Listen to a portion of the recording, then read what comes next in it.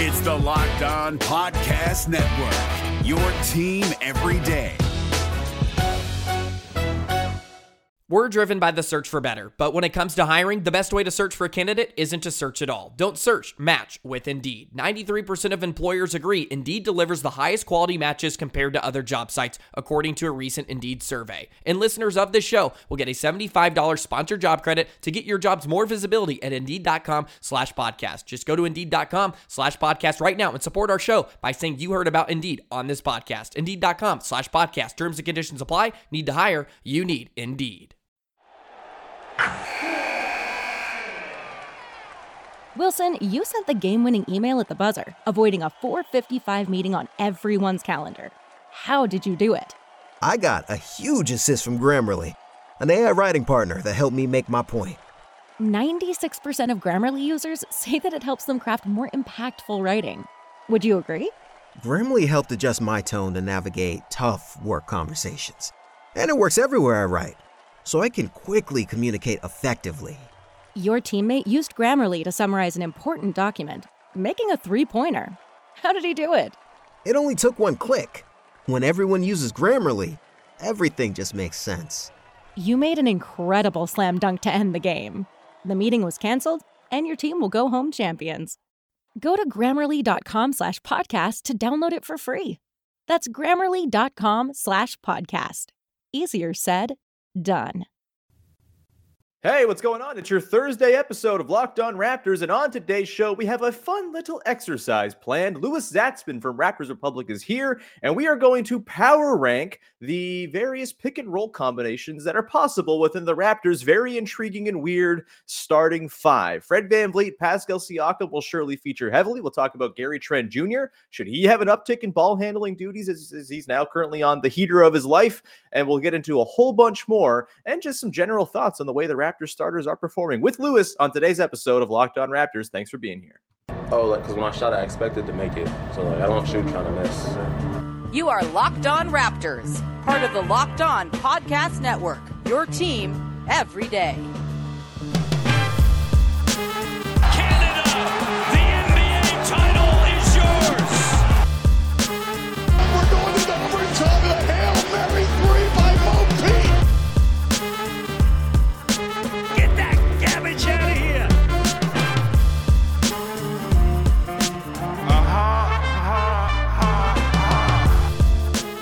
Hey, what's going on? Welcome to episode number 1111. Make a wish, I guess, of Locked On Raptors. I'm your host, Sean Woodley, of course. It is Thursday, February the 3rd. I'm thrown off by the 1111. I've lost my normal cadence for the beginning of the show. Either way, you can find me on Twitter, as always, at WoodleySean. You can find my work at RaptorsHQ.com. And you can find the podcast free and available on all your favorite podcast platforms. Please go and check out the podcast. You can follow, subscribe, rate, review, and you can subscribe on YouTube, once again, for the low, low price of On the House. And as always, a big thank you for making us your very first listen of the day. All right, on today's show, fun little exercise plan. We're going to power rank some stuff, and the stuff we are power ranking are pick and roll combos that are possible within the Raptors starting five. It's some real basketball nerd stuff, baby. And so on today's show, I am joined by a man who knows very much about basketball and about being just a kind fella. It's Louis Zatzman from Raptors Republic. Louis, what's going on, buddy? Howdy. Yeah, real basketball nerd stuff. You had to bring in a real basketball nerd. Happy to be here. Real excited. Let's power rank.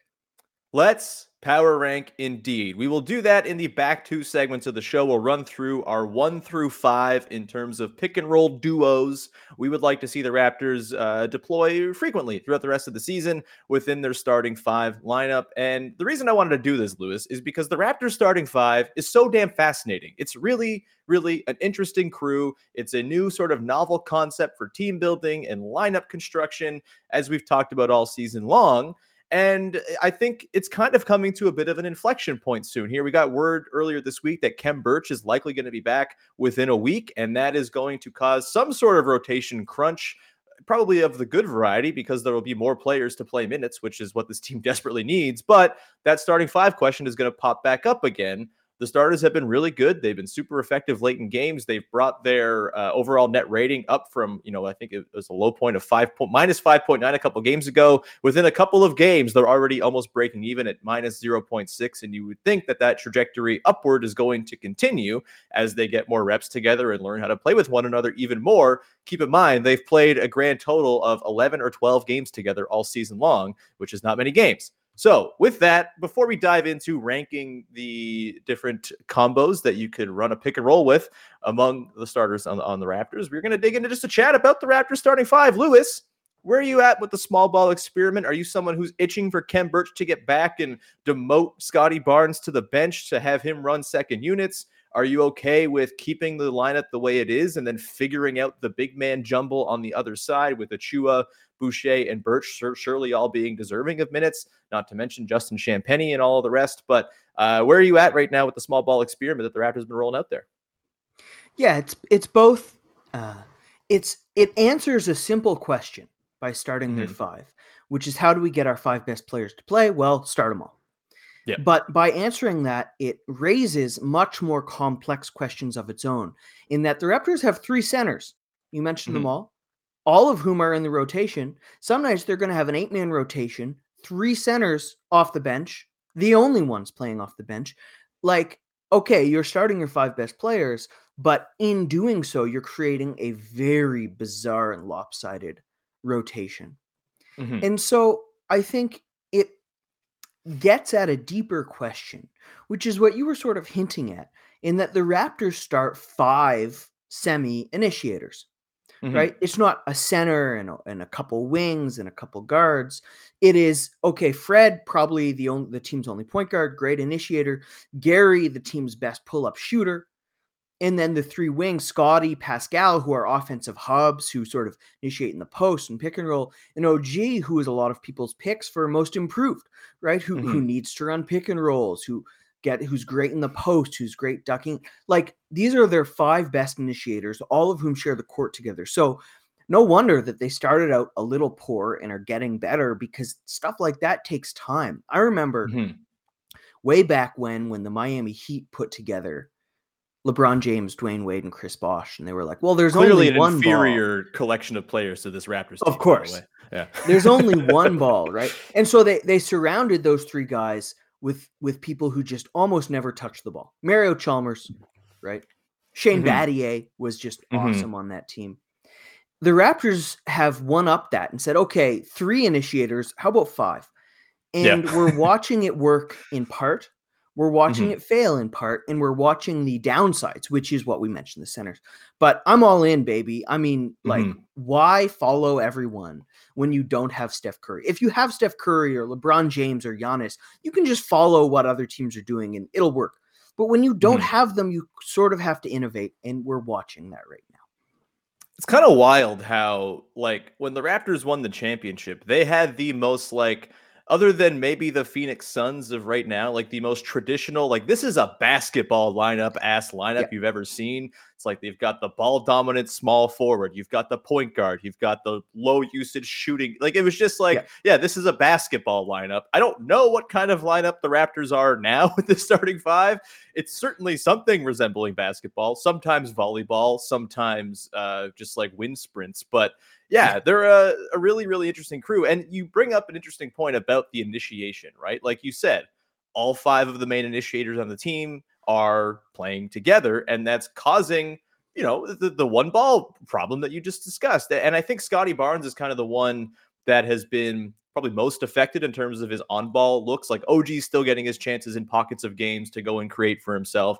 Gary obviously is playing out of his body right now, and you should let him touch the ball, I think, on literally every possession, and I'm fine with it at this point.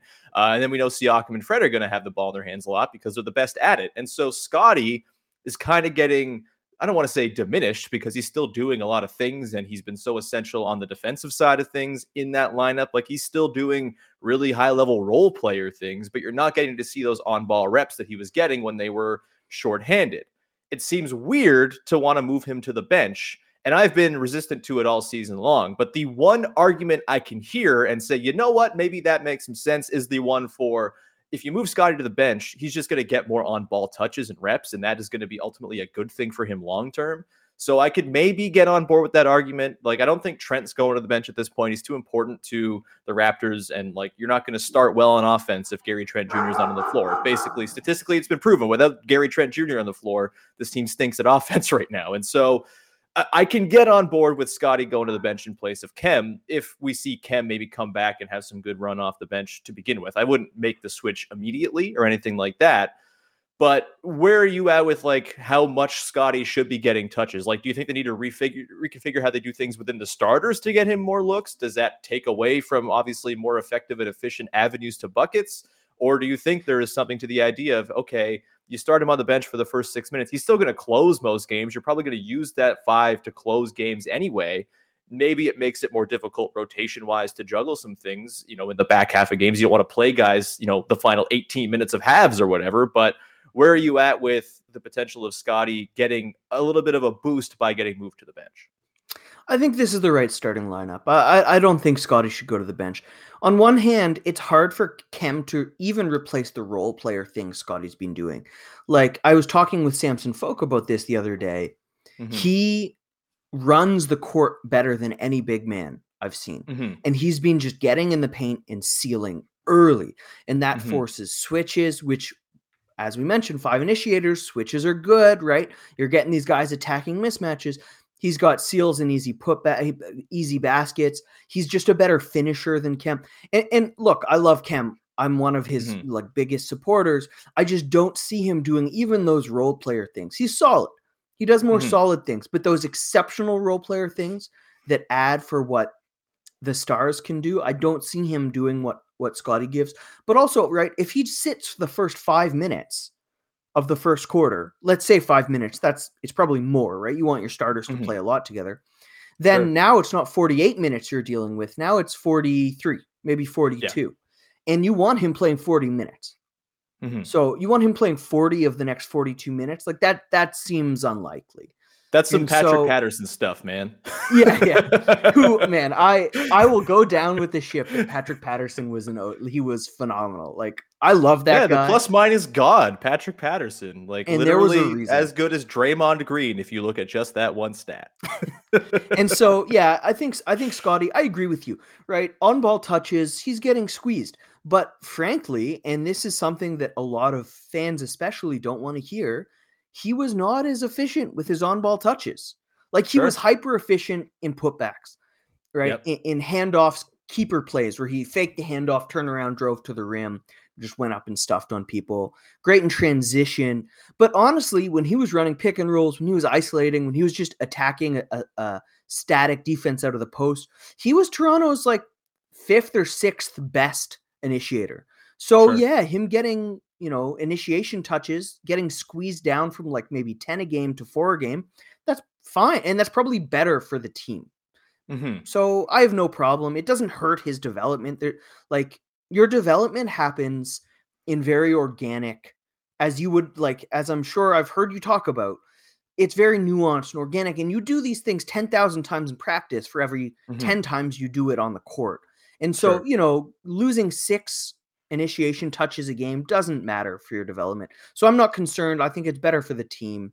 I think he should stay in the starting lineup. And there's also something to the idea that he's probably their best collector of garbage buckets, which for a team that has basically oriented itself around, we're going to get a lot of garbage buckets because we have to, because we can't, run a typical offense and have a really elite offensive rating with it because of just the pieces we have on hand. Having him off ball, able to go crash the glass, not the worst thing in the world. And he's going to get those. That's how he kind of happens into 16 points on these nights, right? Is he's just kind of around and he gets those dump offs and whatnot. And so, yeah, I'm still fully on board with the small lineup. And I also think that there's probably going to be some sort of shakeup of some kind to the rotation before the deadline next week, whether that's Boucher on his way out, whether that's, a bigger trade involving potentially Precious or something like that. Maybe there's not a deal and there's just going to have 3 centers for the rest of time and maybe just 1 or 2 don't get in the rotation as a wing comes in or something like that.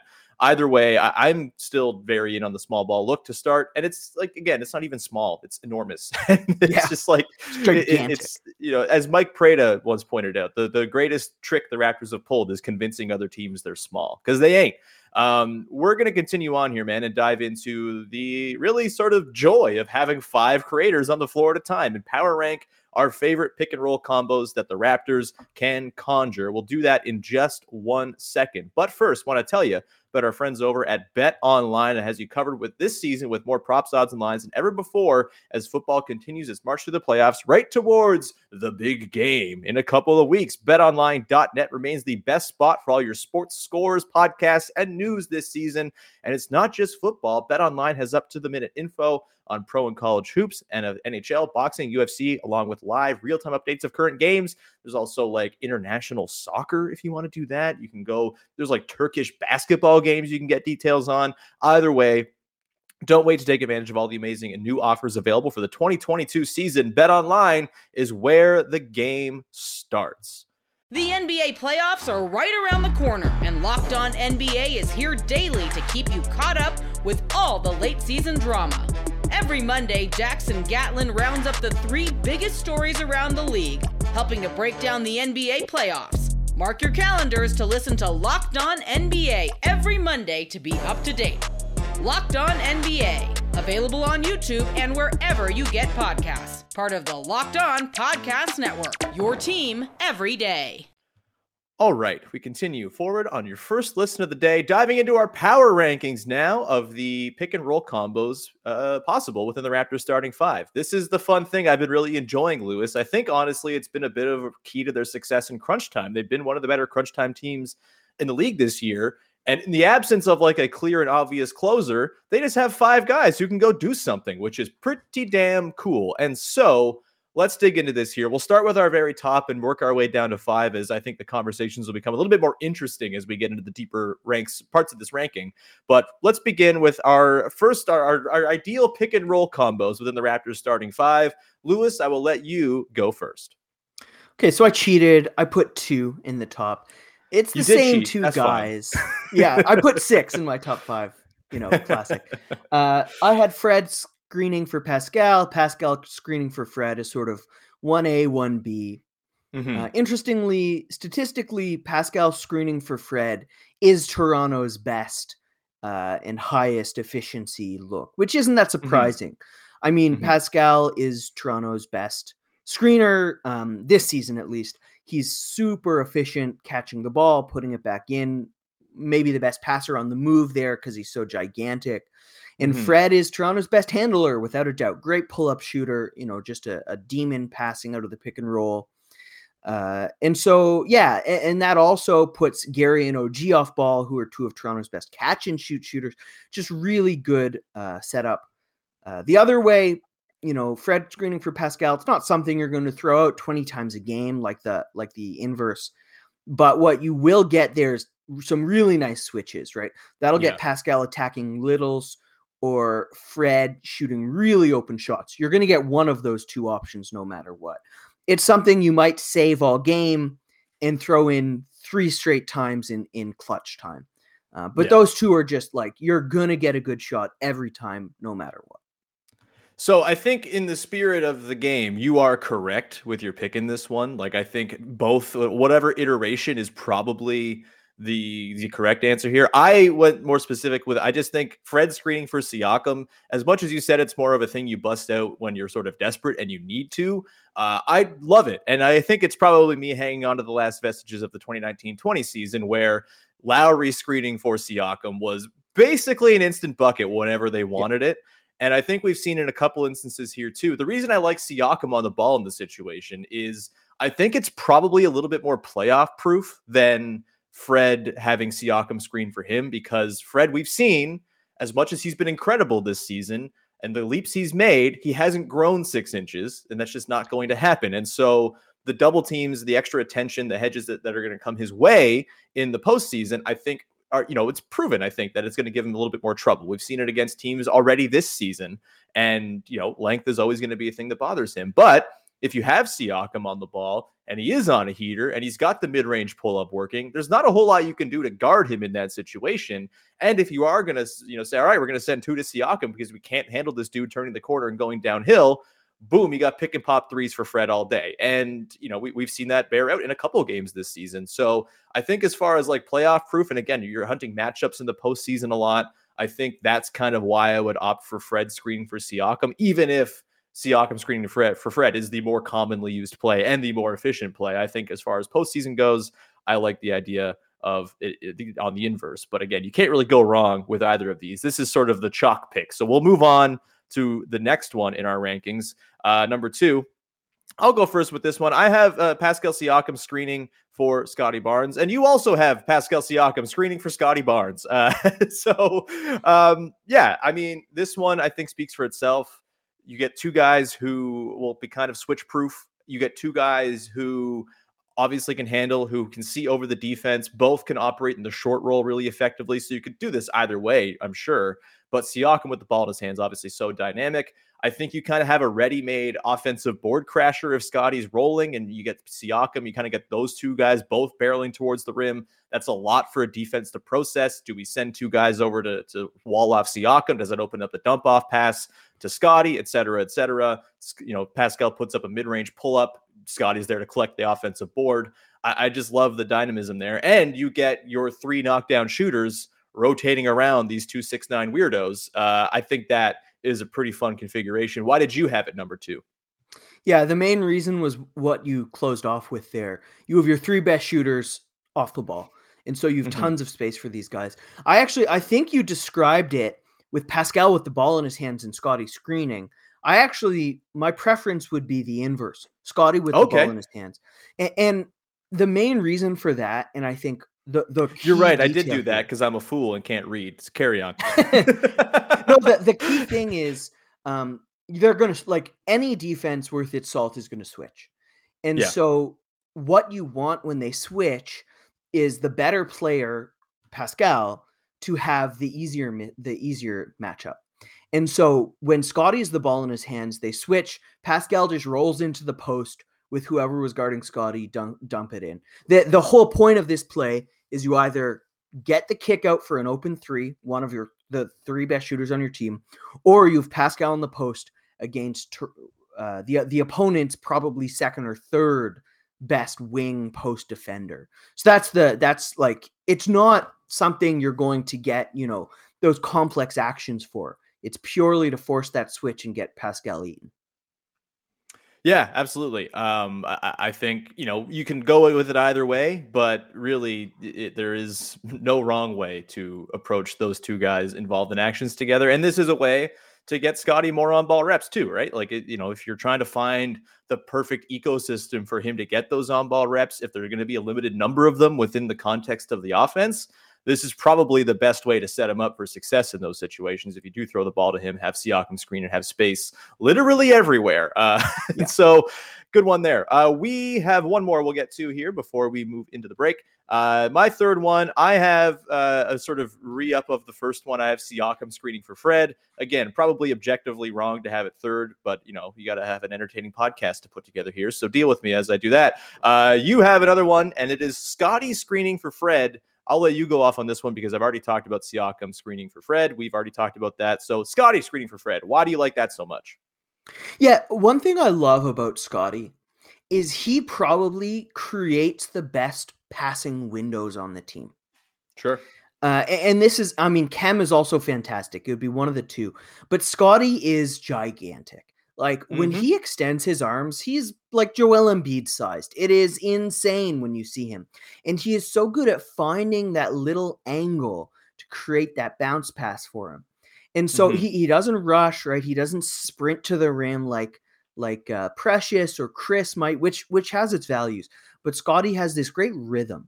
And so what I love for this setup is when Scotty screens for Fred, you're going to have Fred have the most passing options of anything. And he is one of the best passing guards in the league this year, right? He's been up there for assists for the past 2 or 3 years. This year, I think, is by far his best passing season. And this gives him his most passing options. Yeah. Scotty's a great finisher. If he gets the ball anywhere within 6 feet, it's basically game over. Great offensive rebounder if Fred goes for the pull-up. And so this is probably the option where, you're not really looking to swing it elsewhere on the floor, what you're looking is for one of these two guys to score, because if you switch, like this is a switch proof setup, because Scotty's going to dust a guard just like with absolute ease. And so this is a real scoring dynamic option. Yeah, and especially if like Scotty is sort of the nominal center, you would think that if they are going to switch, which again, terrible idea if you're putting a small onto Scotty, but if they do, then you might have a big out there who Fred can cook as well, right? And so there's a lot of interesting things to that. Sorry, go ahead. Which won the game for Toronto against Atlanta. Correct. Fred and Pascal were playing their little pick and roll dance. They switched a big on Fred, and he was like, all right, drew help, kicked out to OG for the three. So if you switch a big on Fred, I think he's proven like he's going to get a good shot out of that. Mm-hmm. And I also think like in the context of like playoff proof setups, this one also kind of qualifies. You might see Fred get a lot of attention, but Scotty is a horrifying presence on the short roll. Like, he's such a good passer. If you give him space at the nail, I mean, you've got Gary and OG all around, and you've got Siakam probably cutting baseline at some point, and he demands so much attention as well. I mean, that is a pretty terrifying setup if I'm an opposing defense, thinking about Scotty Barnes picking my shit apart in a 4-on-3. Like, no, thank you. And so, I like this one quite a bit as well, even if, I still remain a little bit concerned about, inviting traps to Fred in the postseason. But again, these are problems for the future Raptors. And he's shown it's not like he's, 2015 DeMar passing out of traps either. He's pretty damn good at it, even at his diminutive size. If you send super duper length at him, it might be a problem, but he's been pretty good at navigating it and hasn't, thrown himself into like 9 turnover games or anything like that when he has seen that attention. So good one there. We have 2 more combos each to rank and discuss. We will get to that in just 1 second on the other side. But first, want to tell you about our friends over at rockauto.com, who are making your life a whole lot easier and giving you the power back when you go to the auto shop or the dealership or whatever it might be.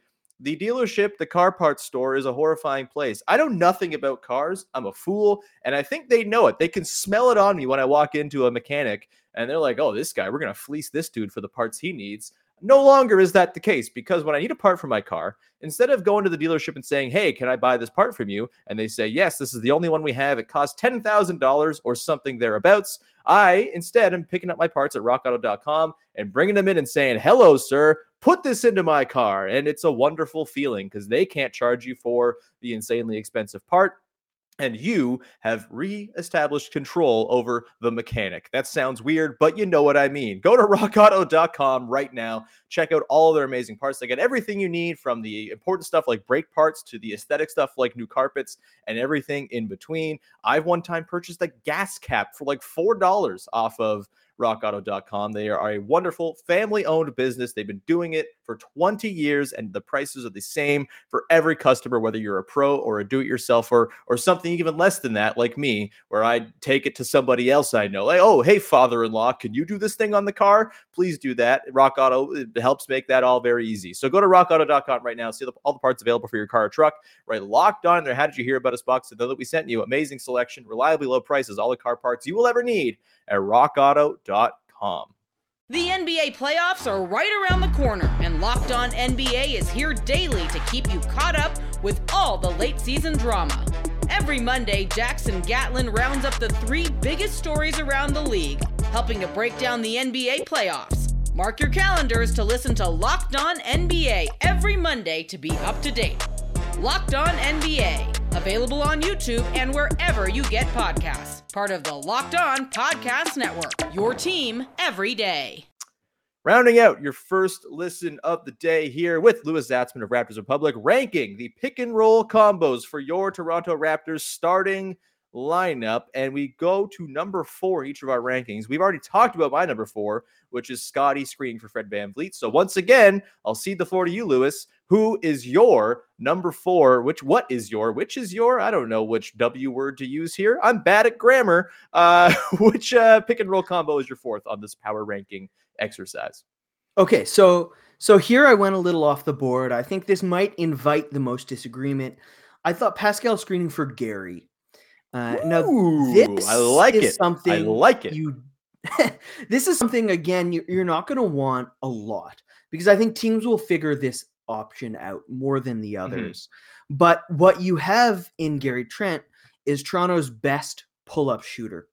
And that might be surprising. Fred is like one of the premier pull-up shooters in the league, attempting over 5 threes a game, but he's never really shot too much above league average.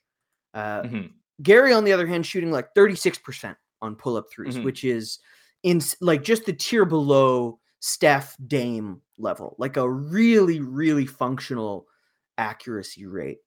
And so anything like you ice, you switch, you drop, whatever you want to do, a pull-up three from Gary is great. That is an elite option. On the other hand, if you try to take that away, Pascal, as we already mentioned, is Toronto's best scoring option as a screener. And so, this is something that's going to it's like a fastball option, right? You're going to punch it past the other team's defense. The reason why I don't think it is a many time a game look, the reason why I think it might be controversial is because if you blitz Gary, he hasn't shown the ability to pass out of it and create an advantage. He might turn it over. At the very best, he might just reset and you'll figure out what you do then. So it can be defanged. What do you think, though, about Gary handling? Do you think it's – I mean, you didn't put Gary as a handler in your list. I did not. I seriously considered it. And then when I saw that you did it, I figured, we're going to get to talk about it anyway, so I'm not going to do it. But like he would have been probably in like my 6th one on these rankings. Had I cheated like you, it would have been on the list.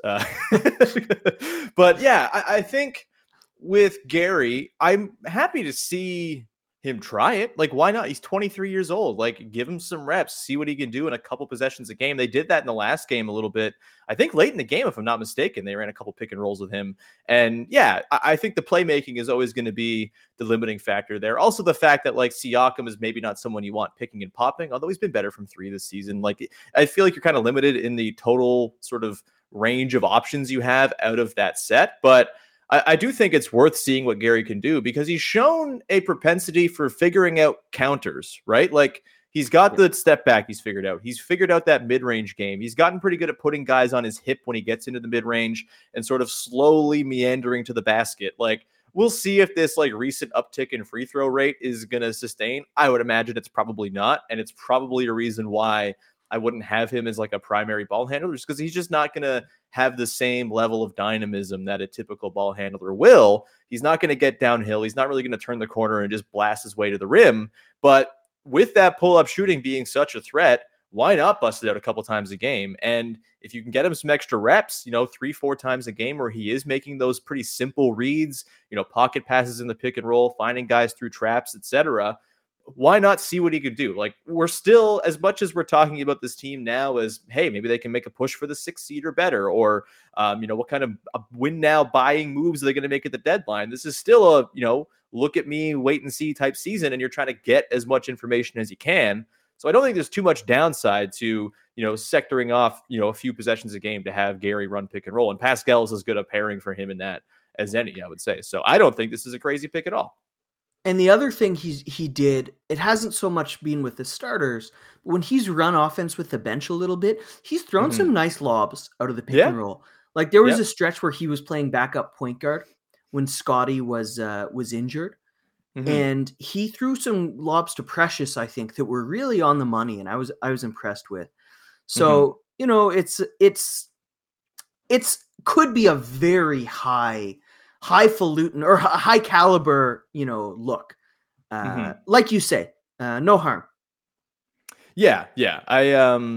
Gary Trent Jr. rocks. Give him the ball, I guess, every possession, and you're fine. Let's carry on to the final one. And on this, we each have a different combo for our number 5 in the power rankings, but they both involve the same screener. So I'll bring up the little graphic and we can discuss.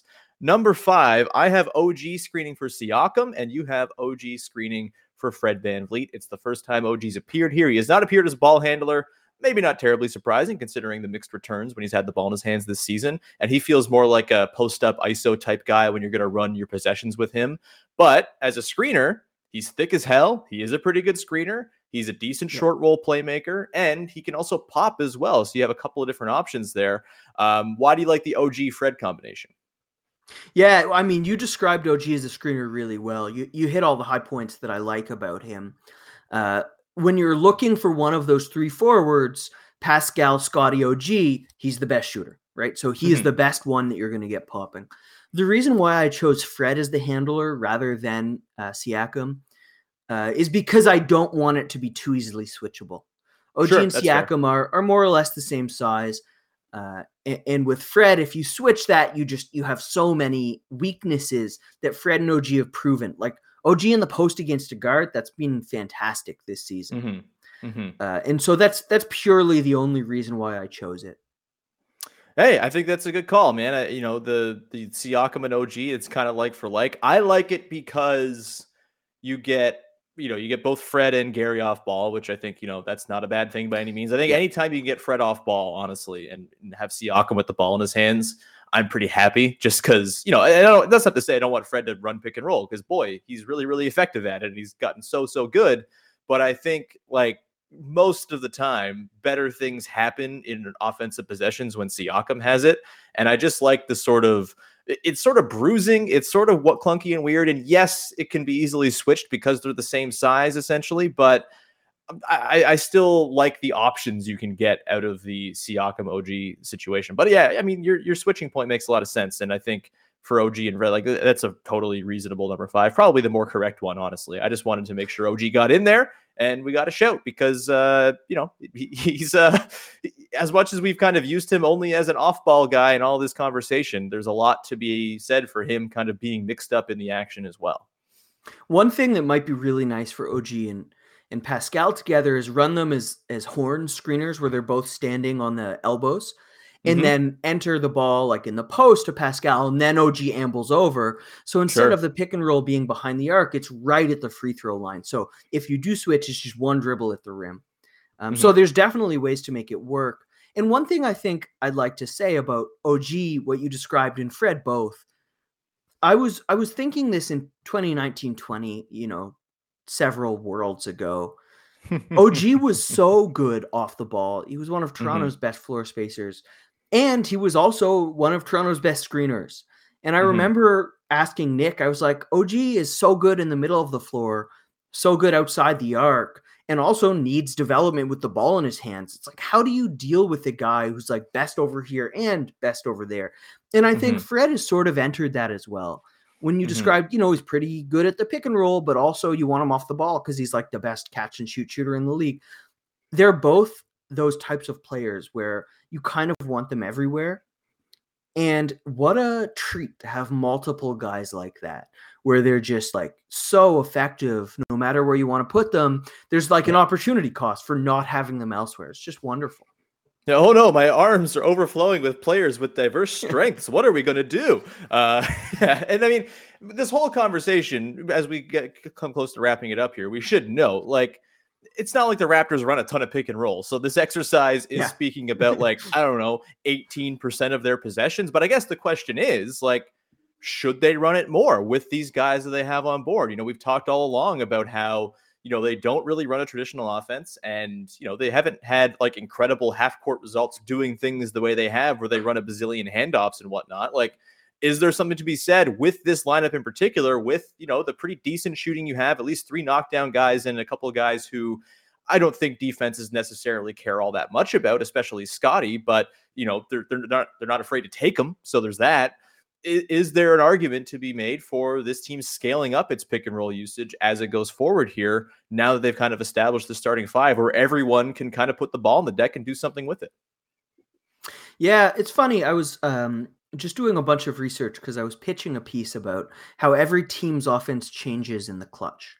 And the Raptors, there's sort of 3 categories. Teams, everyone runs more isolation, like 28 teams of them. So when I say run more isolation, I mean like double the amount of isolation. So that's one category. Teams run way more isolation because everyone runs a little more. Teams run more pick and rolls in teams that more or less stay the same. And the Raptors, a lot of people might think, because people think it's like my turn, your turn in the clutch. People would think they run way more ISO. It's not true. They actually fall firmly in the more pick and roll side of things. And so when you said, should they run more pick and roll? I think it's actually very acknowledged by Nick and by Fred and the other decision makers, like, yeah, maybe this is how we're at our best. Right. And so they may want, because every possession you run, you choose some play. By definition, you're not choosing other plays. And the Raptors have so many guys who are happy in the post, happy in isolation, that when you run a lot of pick and rolls, you're kind of taking away the bread and butter from Pascal, from Scotty, from Fred. And so I understand not being a high pick and roll team during games, but man, they love it at the end of games. And there's a reason why, because they're super efficient at it when they need to be. Yeah, 100%. 112.3 offensive rating in the clutch. The Suns are at 135.5. I can't get over the Suns' clutch numbers. They're ridiculous. And they changed nothing. They're exactly the same in the clutch as they are everywhere else. Let me tell you, with our friends at Bet Online, I put a little money on the Suns to win the title when they were like 20-1 earlier on this season, or maybe it wasn't 20-1. It might have been 10-1. But I'm feeling pretty good about winning some bucks. I'll tell you that. The Suns rock. That feels like a good place to leave this off. An unexpected place, but a good place nonetheless. Lewis, thank you so much, man. This was a lot of fun. Just chopping it up about hoop. You gotta love it. Where can people check out all your wonderful work? Yeah, so I took a little break, just easing my way back in now. So not too much out there right now, but Raptors Republic, you can always find my recaps, my opens, tons and tons of features and whatever. So check me out there. And yeah, thank you so much for having me, man. Always a blast. Anytime, brother. Anytime I can get someone on who's smarter than me, I always take it to the advantage. It's a wonderful thing. Anyway, thank you so much for tuning in to the show. Everybody, you can subscribe to, follow, rate, review, etc., wherever you get your podcasts for the low price of On the House. It's also on YouTube. You can go subscribe there, hit that big red subscribe button. We are closing in on 1,600 subs, which is incredible, and would love to continue to shoot those numbers through the moon. So please go ahead and support over there. And with that, we will leave you off with your first listen of the day. Now complete, go make your second listen of the day. Locked On Bets, as your boy Q and Lee Sterling of Paramount Sports are walking you through everything leading up to the Super Bowl. You've got all the props, all the game lines, and everything like that. They are going to tell you where to win your money on Super Bowl Sunday. So go and check that out. Sorry, I'm supposed to call it the big game for reasons. We will round it up there. We'll be back again tomorrow to talk Raptors Bulls. I think Katie Heinl is going to stop by for that one. Enjoy the game tonight, and we will talk to you again Friday with another episode of Locked On Raptors. Bye-bye.